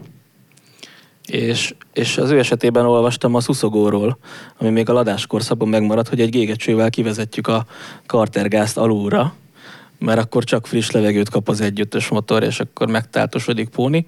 És én ezt szépen ki is vezettem, de az első lengőkarokhoz, vagy az első bölcsőhöz gyorskötözöztem. Sörös doboz, Marci, sörös doboz. Sose értettem, hogy miért fáj a fejem dugóban. Hogy mi ez a bazibütös baszki. És akkor utána rájöttünk, hogy hát ezt végig kellett volna vezetni az alján. Majd a végeredmény az volt, hogy hátul 2 kipufogó volt. Egy ilyen 3 centi átmérő gyár és egy 1 centi szürke gégecső. És miért nem készítettetek neki akár tényleg sörös dobozba egy jó olajlecsapatót? Erről még akkor nem volt kellő szakidalom. Ez nem volt föltalálva. Ezt az oldalt nem tudtam. ISDN volt, és nem volt időm így oldalakat töltögetni meg. Szóval érted, drága volt az internet, ezt betöltötte, és akkor már ezt végigcsináltuk. De a Pony esetében olvastam a szívó és kipufogó oldali tuningról is először. Ez sokkal drasztikusabb lett, mert a kipufogó dob az önmegsemmisült, éppen az M7-esen tartottunk Balaton felé a belső sávban, és hátulról betalált minket egy Accent, ami ugye a következő széria. Igen. És fenyegetésnek vettem, úgy éreztük, hogy akkor most itt a Pónival megmutatjuk, hogy a kis csirke Accentes, ez kicsit maradjon le, és respect your elders. Igen. És annyira elkezdtem nyomni nagyon sok halálos történet, az a temetők tele vannak ilyen. Annyira elkezdtem nyomni a Póninak, hogy már elhagytuk a 135-öt. És a hátra kivezetett szuszogós, és olajpermettel borítottad el. Kilőttük a tömítést, ezt a szöszöst. Olyan volt, mint hogyha elengedtünk volna egy dementort. Konkrétan. Nem lett baleset, az Accentes kicsit félrántott, és utána tényleg nem akart megelőzni, úgyhogy nyertünk. De hát utána megváltozott a hangja, és sürgős kipufogó tuningra volt szükség. És egy barátom tudott hegeszteni, nekem volt satupad lábam, és a satupad lábából csináltunk kipufogót, hogy mindegy volt, csak hangos legyen. Mert egy hengeres lába volt a satupadnak. Hát hengeres lába volt, és akkor azokat összeegeztettük, a satupad már nem hiányolta, mert használaton kívül volt. A lényeg az, hogy anyám mai napig azt az autót szerette legjobban a tulajdonomban, mert tudta, hogy a kerületben vagyok. És élsz. Igen. Hiszen ameddig jár a motor, kurva. Igen, addig Marci él, nem kell érte aggódni. Igen, ám, de utána tovább olvastam, hogyha megvan a kipufogó oldali tuning, akkor ugye mit sem ér az egész, ha nincs szívó oldali. Bizony, a gázlegéseket össze kell hangolni. Igen. És akkor fölvittem a lakásba, ugye ez a nagy tárcsás műanyag légszűrő volt benne, kör alakú légszűrőbetéttel, műanyagból. És hogy több levegőt kapjon, ezért kitaláltam, hogy egy vajazókéssel csinálunk rá több lyukat, hiszen akkor több levegő fog bejutni. Akkor itt 18 éves lehettem, és még továbbra is ISDN volt kb. Ezen a ponton mindjárt szóba fog kerülni, hogy ezek a lyukak, ezek a szűrőhöz képest hova kerültek, ugye? Igen. Értem. Folytasd, kérlek. És a problémát nem is ez okozta.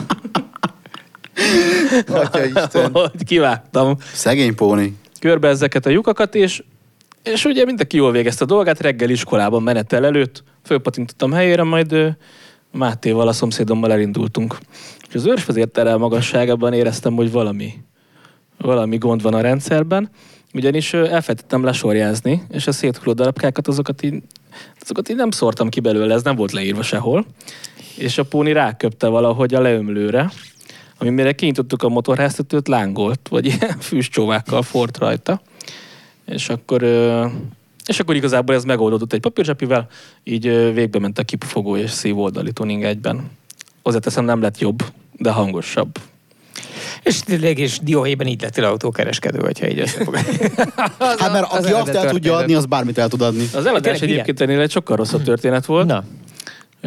Volt egy srác, aki így megszorult anyagilag, neki kölcsön adtam, csak úgy. Akkor csinált vele egy gyorshajtást, és akkor talán az sikerült megoldani a történetből, hogy visszakaptam a kocsit. Ki nem fizette, de legalább a kocsi meglett, és akkor én kifizettem. És hát meghirdettem nagyon olcsón, és hát egy olyan vásárlói kör érkezett, akkor még nem voltam autókereskedő, akikkel úgy éreztem, hogy viszonylag biztos nehezebb lesz szót érteni, hogyha bármi van. A Kőbányai út sarkán a McDonald'sban találkoztunk. Ott azért úgy vannak arcok. És akkor eladtam az autót nekik. Hát végül is adtak pénzt, volt adásvételi. Mi gond lehet, gondoltam én. Viszont ők egy olyan cégre vették meg, ami valamivel terhelve volt. Úgyhogy akinek eladták, az megkeresett engem, hogy hát megvette valakiktől az én pónimat, amit nem irattak át, de terhelés van rajta, úgyhogy én adjak neki pénzt. És akkor én mondtam, hogy ez most így nem fog összejönni. De ez egyébként jogilag egy nem megalapozott követelés, ugye amúgy se. Hát ez nem, de hát itt ez teljesen mellékes volt az, hogy most jogilag. A megalapozást az pofonok segítségével gondolták A jó fejek azért voltak, akik megvették tőlem, mert kiadták a számomat annak, aki tőlük vett. Tehát aki végül lett a póni, sajnos, és akkor egyszer csak arra ébredtem, hogy postán érkezett 2 darab rendszám, és többet nem tudunk róla. De miért küldték el neked a rendszámot? Nem tudjuk, de én nem hívtam fel őket megkérdezni. Levágott lófejként megkapta. Nem tudom, hogy ez egy ilyen fenyegetés lett volna. Úgyhogy a póninak sajnos így lett vége. Köszönjük szépen a 100 csírt. Az igaz, hogy Lepencén hengerfejesre vágtatok egy szép fehér kabriót? Nem. Bolla Gyurival? Ja, de. Ha tanul van rá, akkor végül is lehet, hogy ez az elsődleges autókereskedelmi reakció volt. Szóval pont ezt beszéltük az Ákossal, hogy ugye nekünk kereskedőként naponta venni kell autókat, és hogy milyen nehéz megállapítani egy autóról, hogy jó-e. És nem is olyan rég, még a Bolla Gyurival elvittünk egy fehér kabriót, egy Renault kipróbálni, ugye írni róla a használt tesztet, és tök jó kocsikáztunk vele egy napig. Renault micsoda? Renault Megane. Ez egy Florida. Minden esélyük meg volt rá, hogy menő nevet adjanak neki, de leszavazták a Floridát, és ezért Florida lett, ami franciául Florida, csak így nem ismeri senki. Meg nem, kifejez egyfajta bizonytalanságot, hogy most végül is Florida, vagy ugye nem. Ez is benne lehet a elindít egy beszélgetést. Igen. Végül is. Ezzel rögtünk Ákosról, hogy micsoda brainstorming lehetett, hogy legyen Miami, ne. Az túl nasz, legyen Miami, ne. Legyen Florida, ne. Szóval egy Floridával elindultunk Gyurival, Floridével. Bocsánat. Elindultunk. Floriddal, ráadásul ezt úgy kell helyesen toldalékolni. Igen, tehát a Floriddal elindultunk ketten, és nem hallgattunk Elton John-t, de egy tök jót kábrióztunk. És jó volt a kocsi, és a Gyuri is azt mondta, hogy tök jó volt a kocsi. Ez egy hanyadik generációs, micsoda, segíts már. Ez egy 3-as Megane Cabrio. Azt kell tudni róla. Ez a kupé, nem kupé, igen, de tehát merev tetőt elpakolós kabrió. Igen, de hogy a Florida azért különleges, mert ez egy vajszínű, és belül piros-fehér bőrből van, és a műszerfal is. És az ajtókárpitok is, tehát egy ilyen... De a gépkocsi maga, ha csukva van, akkor az a jellegzetesen csúnya sziluettű, esetlen borzalom, mint az összes ilyen. Nem minden perspektíva előnyös neki, ez tény, de... De melyikükről nem mondhatnák ezt el, ugye? Igen. És, aki fényképezett már meztelen férfit, így alsó gépállásból, akár hátulról, azt tudja, hogy mindenkinek vannak rossz szögei. És tankoltunk bele, kocsikáztunk, tök jól húzott, jól fékezett, mentünk vele, semmi nem volt. Gyuri is mondta, hogy milyen meglepően jó a kocsi, nagyon halkan járt, és utána eladtuk. És egy héttel később, azt hiszem hengerfejes lett, és visszahozták, és meg kellett csinálnunk.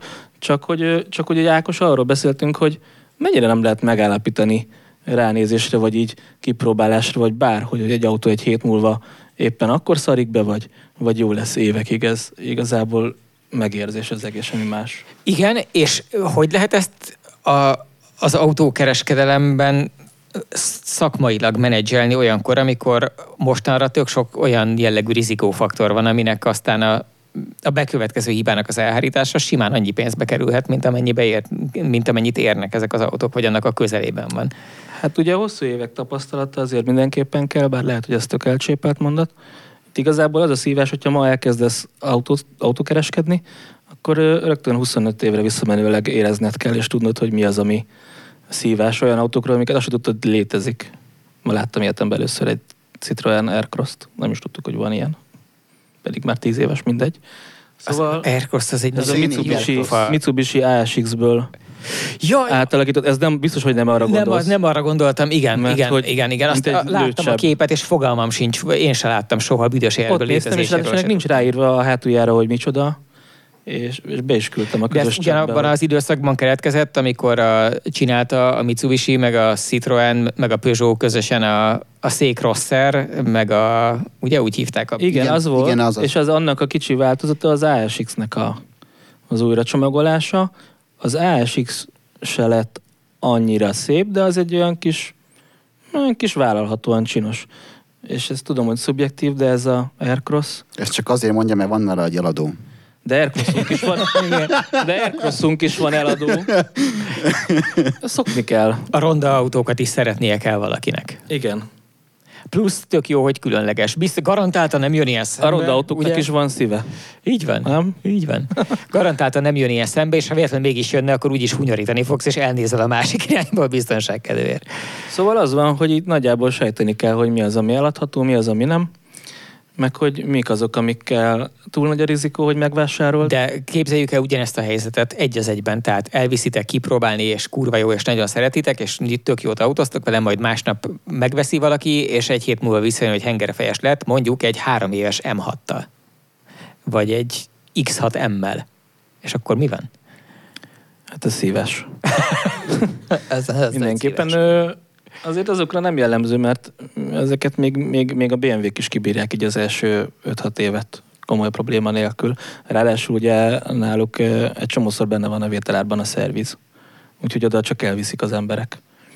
Úgyhogy ott még annyira nem parázunk, viszont ilyen 10 év körül azért már igencsak mellé lehet lőni, úgyhogy kétféleképpen védekezünk. Az egyik a megelőzés, hogyha túl rizikós az autó, mert tudjuk, hogy az akkor nem vesszük meg.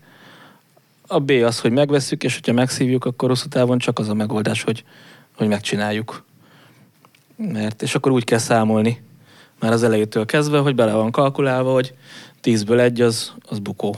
Ez van, aki nem így számol, az nem csinál jól, vagy nem annyira előrelátó. Mert itt van például ez a Megane, ami érzésre tök jó, de volt ilyen jazzünk, ami motorcserés lett.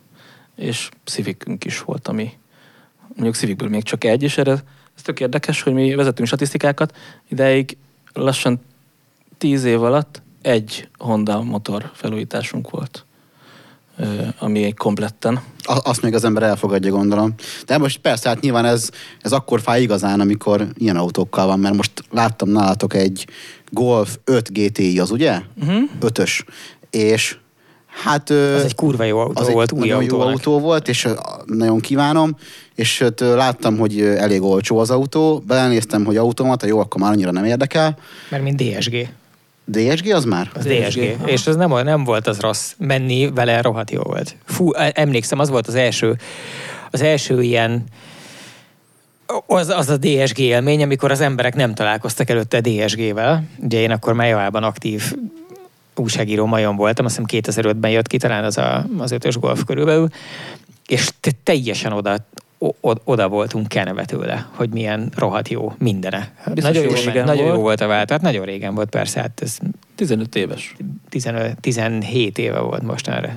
És ennek egy 1-essel kezdődő ára volt, és hát azért nem lelkendeztél érte. 300 000 kilométer fölött futott, Amerikából érkezett autó, ő az árával fog hódítani.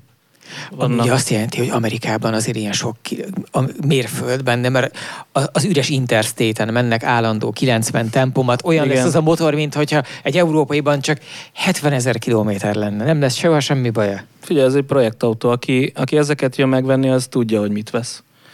Nem nagyon érkeznek így Golf GT-ket vásárolni, hogy Golf GT, ezt vegyük, vagy a Focus 1.6-ot, és akkor veszük a Golfot. Hanem aki ezt vásárolja, az tudja, hogy ez nem 3,5 milliós patent, amivel ugyanúgy lehetnek problémák, hanem ez már egy olyan darab, amivel foglalkozni kell. Viszont akkor 1,9 millió indul a Golf GT-vel, és nem 3,5 millióba borít rá még adott esetben egy gurigát, hanem tudja, hogy ezt megcsinálja faszára, utána ő fogja karbantartani, és akkor nyugodt lehet, mert amúgy esztétikailag jól néz ki, egyébként tök jó vele menni, jól húz, úgy érződik, hogy az a vajbőr belső már egy picit fáradtabb, szóval úgy kell vele operálni, de ezt az árával mindig próbáljuk tükrözni. Amúgy is egy kicsit hitvány volt az 5-ös Golf belső a 4-hez képest, kivéve pont a GT-it, aminek annyira jók voltak azok a kockás szövetülései, nem tudom, hogy ebben ezt mondtad világos bőrös, ebben nem van. Az Amerika. Igen, Amerika. És elrontották a futóművét is? Amerikára való tekintettel, vagy azt nem tudod? Én olyan durvát nem tudtam vele úgy veretni ott a Szentendrei úti dugóban, hogy ez kiderüljön. Mert fantasztikus, hogy az amerikai piacot annyira tisztelték az európai gyártók akkoriban, hogy meg a távol-keletiek is, hogy bámulatosan elképesztően rossz autókat gyártottak a kedvükért. Igen. Tehát addig trehányították az odavitt autókat, hogy mi béreltünk, amikor voltunk kint forgatni 2 hetet a Szellyek Gyuriba, és nagyon sokat kellett autóznunk, és ezért béreltünk egy ottani Yarist. És hogy a Toyota ilyen írtózatos ótvar, tehát hogy a Toyota márkanév az rá tud kerülni valamire, nem? Ami ennyire a mindennek a legalja. Ez az Eco helyi piacon. Én nem, mármint, hogy úgy hívják? Aha. Nem, szerintem Yarisnak hívták, és ilyen szedán formája volt ráadásul. Egy ilyen nagyon elcseszett. Ez az Eco. Igen. Nagyon csúnya. Kurva ronda volt, igen. Kicsit így hasonlít a Paptibi, reméljük nem hallgatja, de a Lianára így sziluettjében. Az egésznek a reménytelen szomorúsága az hasonlít rá, de még annál is sokkal 206 szedán. Igen. Kategória. Új. Igen, tehát az úgynevezett török szedán műfajnak az esztétikuma. Igen. Egy ilyen magas, írtózatosan ügyetlen futóművel, tehát olyan úgy közlekedett a szerencsétlen az amerikai utakon, hogy állandóan az volt, tehát ha ember lenne, akkor abban az élethelyzetben ábrázolnád, mint az ideálisnál 2-szer testesebb férfit, akinek úgy kell végigmennie egy szlalompályán, hogy közben össze van kötözve a lába, a bokájáig letolt gatyájával a lába. Tehát, mint amikor hirtelen rátörnek, zukkulázáson kapnak az erdőben, és a csősz fenyeget a sörétes puskájával, és te menekülsz, de nincs időt felhúzni a gatyádat. És az volt az Eco, olyan volt vele menni. Gyenge volt, hangos volt, igénytelen volt, undorító volt a belseje, szörnyen támolygott, volt benne egy ilyen hidrodinamikus automataváltó 4 sebességgel, azt hiszem talán. Rettenetesen sokat is fogyasztott ahhoz képest, hogy micsoda egy szar, és nyilván Amerikában ájultan tisztelték, hogy azért Eco, mert még így is gondolom elment negyed annyi benzinből, mint egy Suburban, amivel helyette közlekedni szoktak ott az ottaniak. De borzasztóan rossz Nekem volt. kanadai élményem van, én elég sokáig voltam ott, és azt figyeltem meg, hogy ők baromira tisztelik, vagy hát így felnéznek az európai autógyártókra, hogy az ott a prémium, és egyszer áthívott az egyik szomszéd, hogy megérkezett a brand new European kárja. Nem megyek át megnézni? Hú, mondom, mi lehet az? Biztos valami vazi durva Maserati lesz, vagy akármi. És átmentünk, lassan nyílt fel a kosárpalánk alatt ez a tipikus garázsajtó, és ott állt azt hiszem egy 607-es Peugeot. És akkor volt Peugeot még Amerikában? Vagy volt, Kanadában? Volt. És így néztük a Peugeot, nézte az ember, hogy mit fogok reagálni. Én azon gondolkodtam, hogy vajon mit reagálhatnék. Hogy ez egy 607-es. Good choice.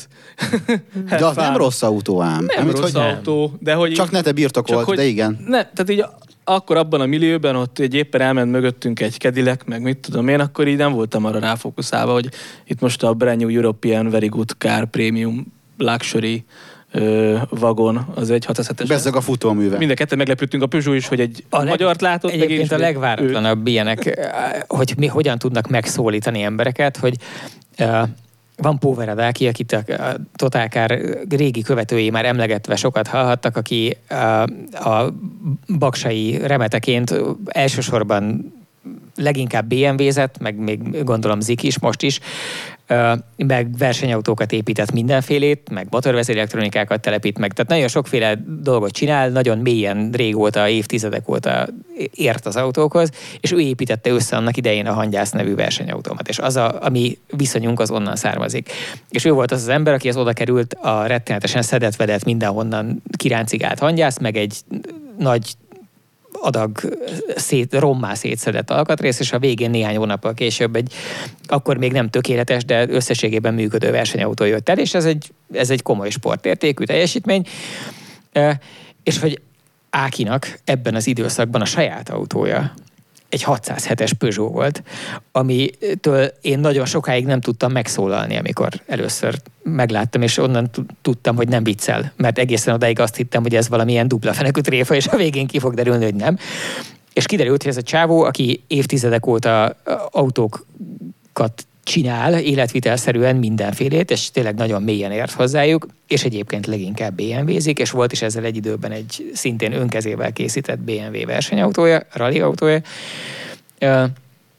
és ő bement a pécsi hivatalos Peugeot képviselethez, amikor új volt a 607-es, vett egyet, és ráadásul oda hordta javítani. Mindig, amikor baja volt, mert azért időnként előfordult, mert hogy azt mondta, hogy ő hozzá nem nyúl, azt nem, tehát azért vagy valahol meg kell húzni a határt, de tetszett neki, jó árat mondtak rá, és arra gondolt, hogy ez legalább ez egy ilyen máshogy kellemes autó, és valamit ilyen szempontból a 607-es az úgy látszik tud, elérte emberek lelkét. Én szeretem a 607-est, ezt leszögezném. Ha egy jó állapotú példányon találkozunk, ugye az LCD kijelző már ugye el tud folyni benne, meg azért vannak már hibák, de alapvetően szerintem az egyik legjobb francia autók egyike, főleg kombiban a szedánnak nem látom értelmét, mert annyira azért nem lett elegáns, meg nem is vagány, de a kombinak óriási a csomja, és annyira kellemes vele utazni, hogy én vennék magamnak, hogy lehet, hogy keverem a 407-tel? 407-tel keverem, bocs. A 607 volt a szedán. 607-ről azt tudom, hogy abból hozzánk mindig ilyen 350 000 meg 400 000 futott példányokat hoznak Nem, szerintem jóra gondolsz, mert szerintem most gondolsz a 807-re, ami az Euro van. Nem, a 807 az Euro van, a 407 kombi a baromi jó, és a 607 volt az volt a szedán, az volt a nagy tepsi. Az a nagyon nagy szedán. Igen, és azokkal annyira jól menni, majdnem mint egy korabeli esmercivel, hogy így ülsz a csöndben.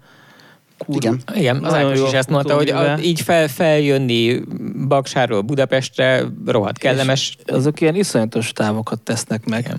Bármilyen gond nélkül megkapják a törődést. Igen. Most voltunk Szilva úrnál a Szilva műhelybe, és hát átbent véletlenül pont egy 607-es, hát hogy nem. És hát ő mondta ezt, hogy ez egy tök jó autó, csak hát vannak olyan dolgai, hogy figyelni kell rá nagyon, és például azt tudja csinálni, hogy ha már le van merülve az aksi, vagy ahhoz közeli állapotban van, tehát már nem tudja úgy átforgatni a motort rendesen, de a kijelző felvillan, akkor tud teljesen behalni a teljes LCD úgy, ahogy van, és soha többet nem jön vissza. De te a Szilvát kérdezted meg. Igen, na várjál, de erre mondta ő, hogy valójában ez a hülye user, hiszen, hogyha elviszi a szervizbe, akkor ott szépen megmérik az akkumulátornak a feszültségét, állapotát, és megmondják, hogy nem jó. De hát mondom, Tomi, hát akkor az autó tönkreteszi magát. Hát de, hogyha elviszik szervizbe rendesen, akkor ott megnézik, és akkor nincs gond. Tehát ez ilyen dupla fenekű kérdés, hogy most akkor... Az van ezekkel az autókkal alapvetően, hogy szerintem ezeket újonnan nem 20 év 400 000 kilométerre tervezték, hanem hogy kibírjanak mondjuk 12 évet és 230 000 kilométert viszonylag hiba nélkül, és azokat egyébként ki is bírják, utána a gyártót már egyáltalán nem érdekli, hogy neked az akkumulátor az kinyírja az LCD-et 17 éves korban, mert vegyél magadnak egy újat, mármint autót. Meg nehéz is 17 évre előre tervezni, főleg az elektronikákkal, főleg, ugye így igen. Évről évre főleg, ha már éppen van Cambusz. Igen. Nos, 1 óra 13 percnél tartunk, és ugyan Marci már így is sokat tett azért, hogy azok, akik hát egy ilyen hosszú munkanap levezetéseként egy kis alkohollal lazuljanak, azoknak legyen alkalmuk inni egy-egy kupicával. De én azért mielőtt elbúcsúznánk azelőtt megkérdezném, hogy a Tesláddal jöttél már? Igen, részben nem. Lelkileg ő most a Teslám, egy Amperával jöttem.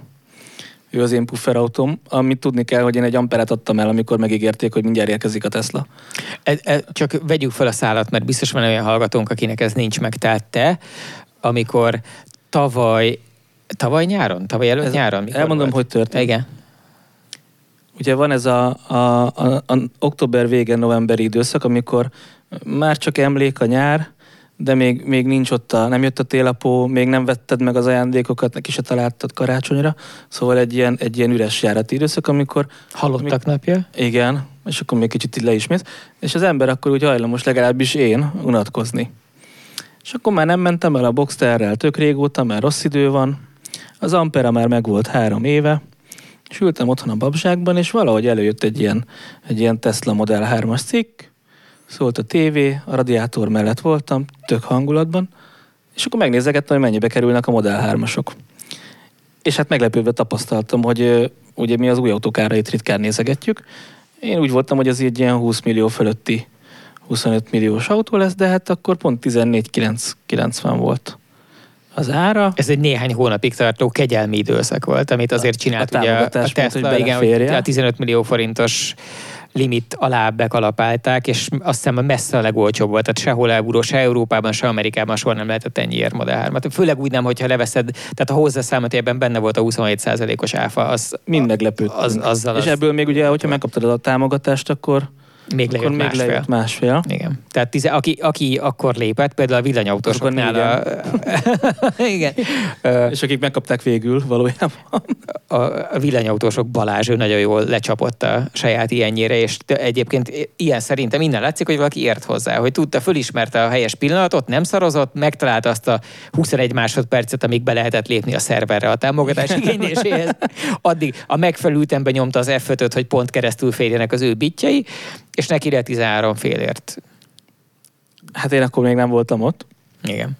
Némi lemaradással, és hát ugye elindult a vezérhangja, hogy tulajdonképpen, hogyha eladnám a Porsche-t, ez egy Boxster, nem kell nagy autóra gondolni, vagy ilyen különlegesre, de nagyon szerettem, és ha eladnám az Amperát, és egy kicsit hozzárakok, akkor már úgy közel lehetünk ahhoz, hogy legyen egy ilyen.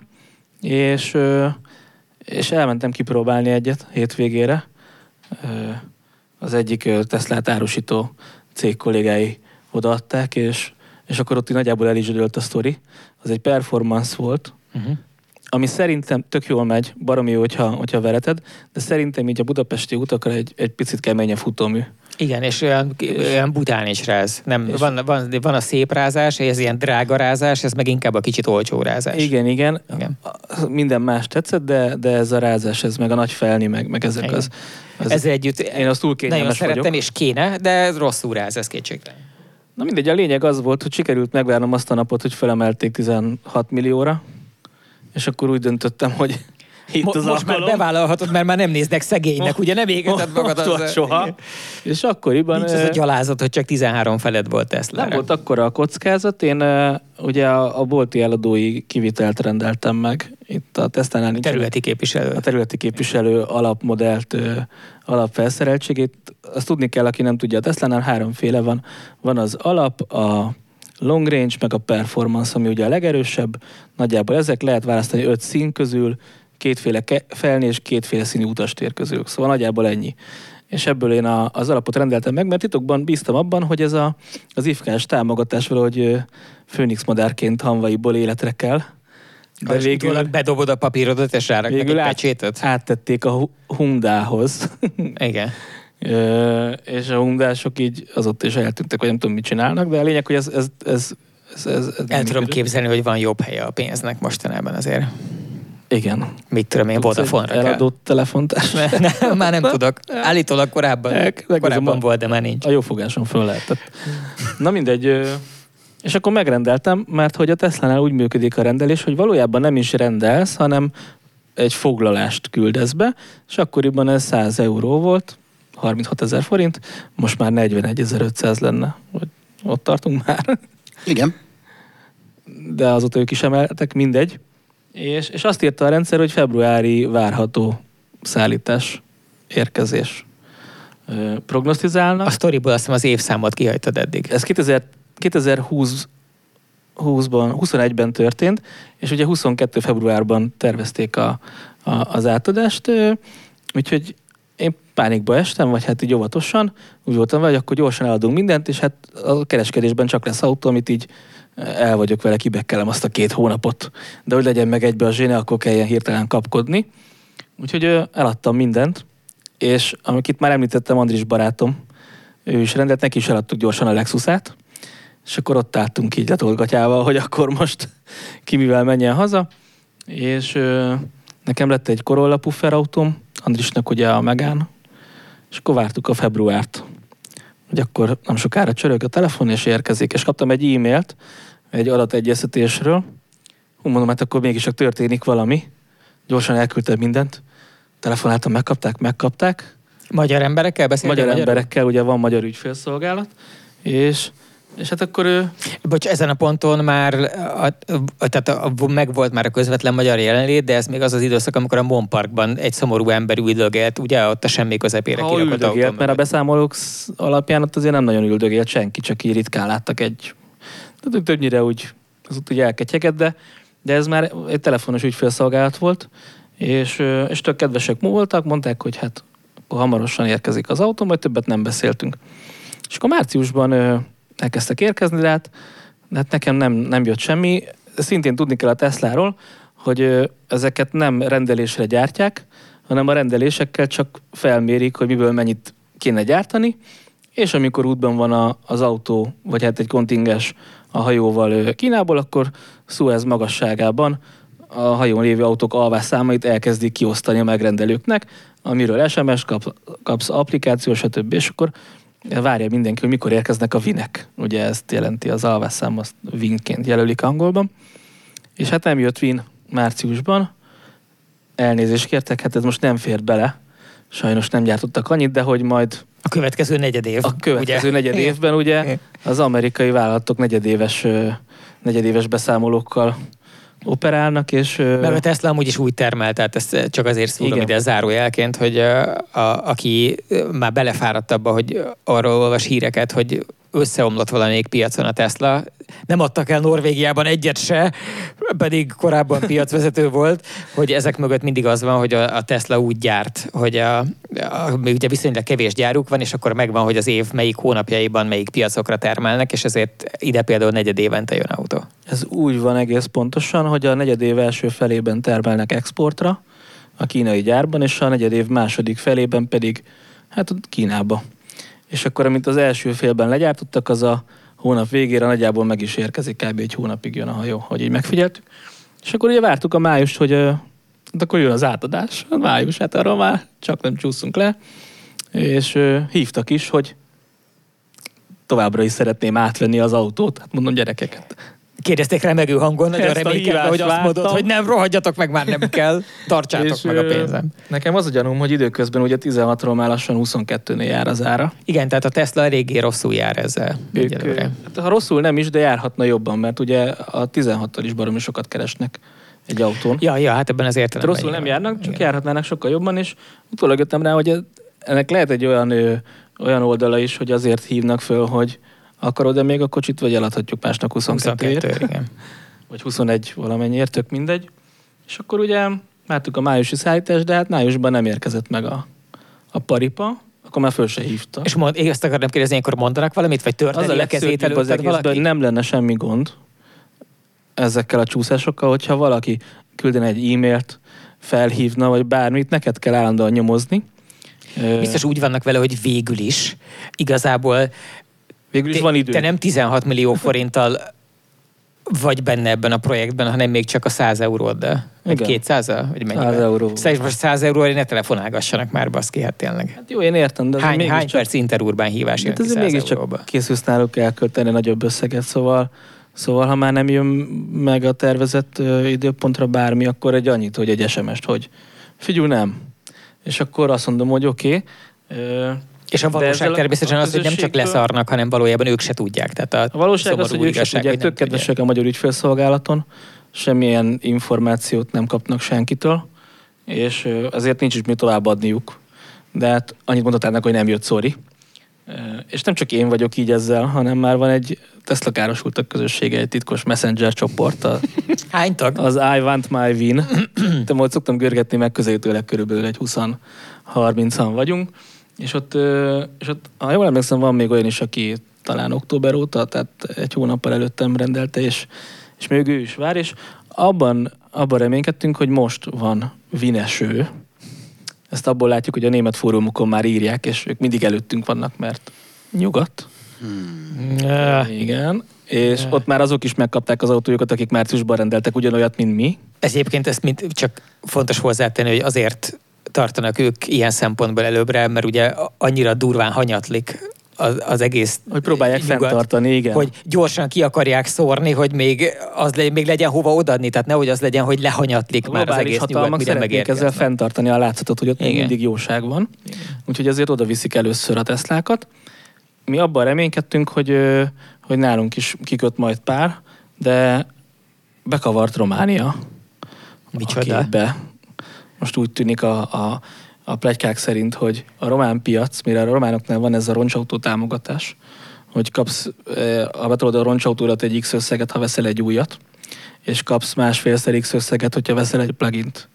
Valamint kapsz alanyi jogon 2X összeget, hogyha veszel egy full elektromost, amit 10 000 eurót jelent, akkor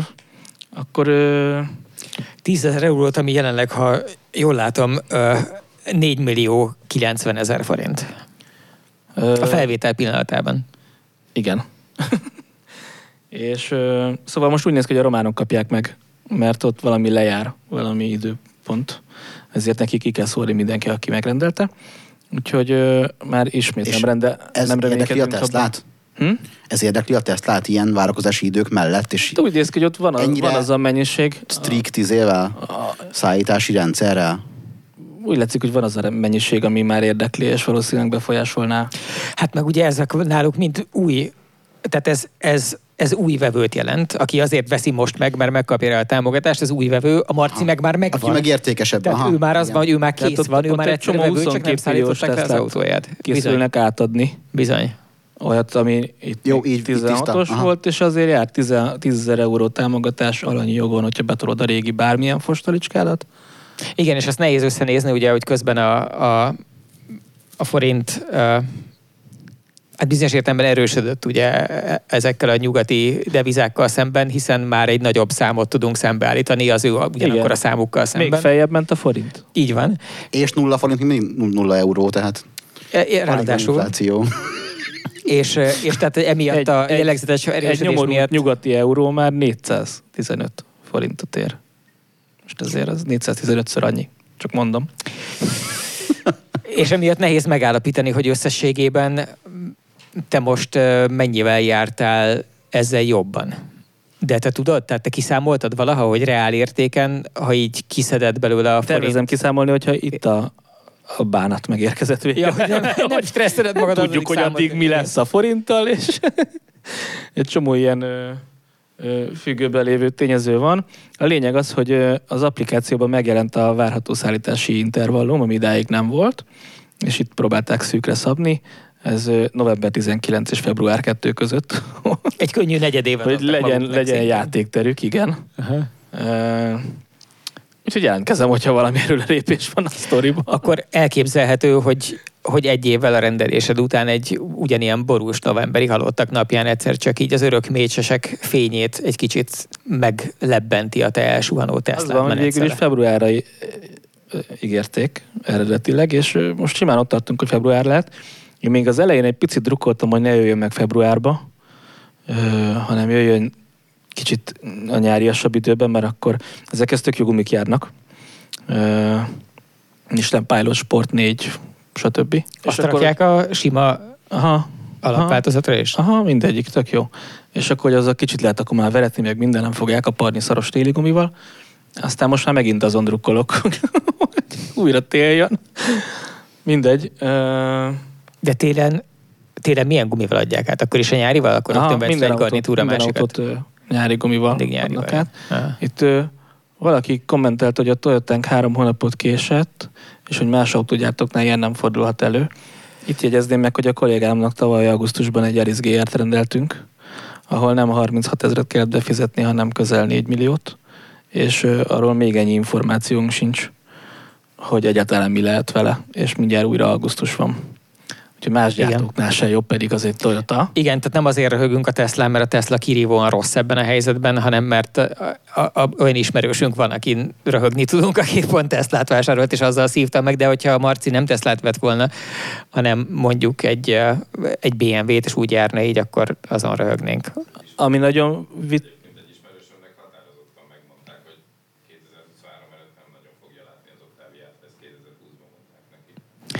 Nyegleó azt dörmögte, nem tudom, hogy behallatszik-e, hogy egy ismerősének, aki most Octaviát vásárolt, megmondták, hogy 2023 előtt nem fogja látni az autóját. Ami nagyon vicces, hogy még tavasszal felhívott revizor Pityu, hogy autórevizorként publikál a Totálkáron már egy jó ideje. És akkor azon gondolkodott, hogy milyen elektromos autót vegyen, és neki egy elektromos Niroja volt. Na, Pityukám, hát tudod, hát én rendeltem a Teslát, mondom, vegyünk neked is, szerzünk neked külföldről, veszünk egy használtat, akkor picit kisebb volt a keret, és akkor az tök jó lesz. És tökre rápesgett Pityu is. És Pityu fél éve ül a kocsijában, és használja, már azon gondolkodik, hogy mire cseréljen le. És nekem, hát hoztunk neki egyet, hoztam neki egy másfél éves, 20 000 kilométert futott, ugyanolyan fehéret, ugyanolyan minden paraméterében, még 1 millióval olcsóbban is. És Pityu már azon gondolkodik, hogy mire cseréljen. Mert lassan akarja lecserélni? Miért akarja lecserélni? Ő néha cserélgeti az autóit. Így, és csak azt mondta, hogy megunta és kíván valami nem mást. Nem megunta, hanem hogy így valami. Hogy jobban ismeri a piacot. Igen, előrefelé kell nézni. Egyébként ez nálam egy befolyásoló tényező volt. Egy csomóan nem értik így az ismerősi baráti körben, hogy minek rendeltem egy ilyen szar elektromos autót, pedig egy Porsche után úristen. És ez volt az egyik, hogy vitatkozhatunk azon, hogy most a jövő az elektromos autó, az hosszú távon ez, vagy a hidrogén, vagy tök mindegy bármi más, ami biztos, hogy a következő 1-2-3 évtizedben az elektromos autó a jövő, mert ez van. És nálunk a használt piacon akkor tudod ezeket eladni hitelesen, hogyha tudod, hogy miről beszélsz, meg hogy egyáltalán mi van, és van tapasztalatod. És ezt csak úgy tudod elérni, hogy ha kipróbálod valójában, és az Ampere ebben sokat segített éveken keresztül, mert egy csomó vásárlónk azt mondta, hogy azért vesz meg tőlem egy Leafet, vagy egy akármit, amit máshol is látott, mert tudtam válaszolni a kérdéseire. És ez egy kicsit úgy kell elképzelni, mintha valaki számítástechnikai alkatrészeket árul, és megveszi a legújabb videókártyát, hogy el tudja mondani a vevőjének, hogy figyelj, ez a GeForce tökön tudja micsoda, ezt fogja tudni, és így működik, és ilyen. Ez hány szatosit termel egy hónap alatt? Igen. és van ebben egy ilyen, amellett, hogy ugye a másik nagyon fontos tényező, hogy a használt autópiacon kezdenek elfogyni a használt autók. És felelős használt autókereskedőként csak úgy tudok tenni ezzel ellen, hogyha csinálok használt autót. Ezt pedig meg kell rendelni az újja. Ez olyan, mint hogy Elon Musk, hogy a szegény úgy küzd a demográfiai összeomlás ellen, hogy mindenkinek gyereket nemez, aki magába fogadja a magját. És a jelek szerint egyébként meglepően sokan vannak, akik ezt megcsinálják. Egész sokáig kibírtatok, hogy ne beszéljünk Tesláról, de aztán utána felrobbant a bomba, és én őszintén remélem, hogy senki nem játszott ivós játékot tényleg. Hát vagy csak nem akar utána autóval menni sehova. De a Total Car egyik legfontosabb feladata, hogy kiszolgálja a hallgatóinak a szokásait, elvárásait, és hogyha ivós játékot szeretnek játszani, akkor mi szolgáltatunk hozzá ürítési alapot. Mármint pohárürítési természetesen. Annyit még szolgálati közleményként azt szeretném elmondani, hogy aki előre tekintve szervez, az már most ne szervezzen semmilyen egyéb programot szeptember 11-ére, mert akkor lesz a következő parkolóparádénk, ami megint tematikus, és sportautó tematikával készülünk, ami azt jelenti, hogy mindenféle autóval lehet jönni, tehát nem a sportautós látogatókat várjuk, hanem mindennel lehet jönni, de akinek olyan sok autója van, hogy el kell dönteni, melyikhez nyúl és melyiket hozza el, az hozza a sportautót lehetőleg erre az alkalomra. És mi is készülünk egy csomó érdekes látnivalóval, meg előadással, meg az is lehet, hogy lesz egy helyszíni versenyke is, ami korábban is volt már, slalom verseny volt már, most túlajapályán külön kiadásban gondolkodunk, de még ezt még így lebegtetném, mert a következő alkalmak, vagy a következő napokon fogjuk majd megerősíteni ennek a hírét. A dátum és a parkolóparádé ténye és a sportautó tematika az már biztos, és gyertek, mert őrületesen klassz lesz, ahogy egyébként mindig lenni szokott. Nagyon szépen köszönjük Balló Marcinak, hogy megosztotta velünk tudását, és lehetővé tette, hogy ivójátékosaink sokszor ürithessék poharukat. Részemről a szerencse. Nagyon szépen köszönjük Szent Kuti Ákosnak. Élmény volt. Hogy tovább polírozta az égéstér fényét, ha ez egyáltalán lehetséges. Nyegleónak, hogy a jobb sarokból dörmögött, és nekem, hogy végre befejezem. Sziasztok! Sziasztok! Sziasztok! A műsor támogatta a használtautó.hu. A műsor a Béton partnere.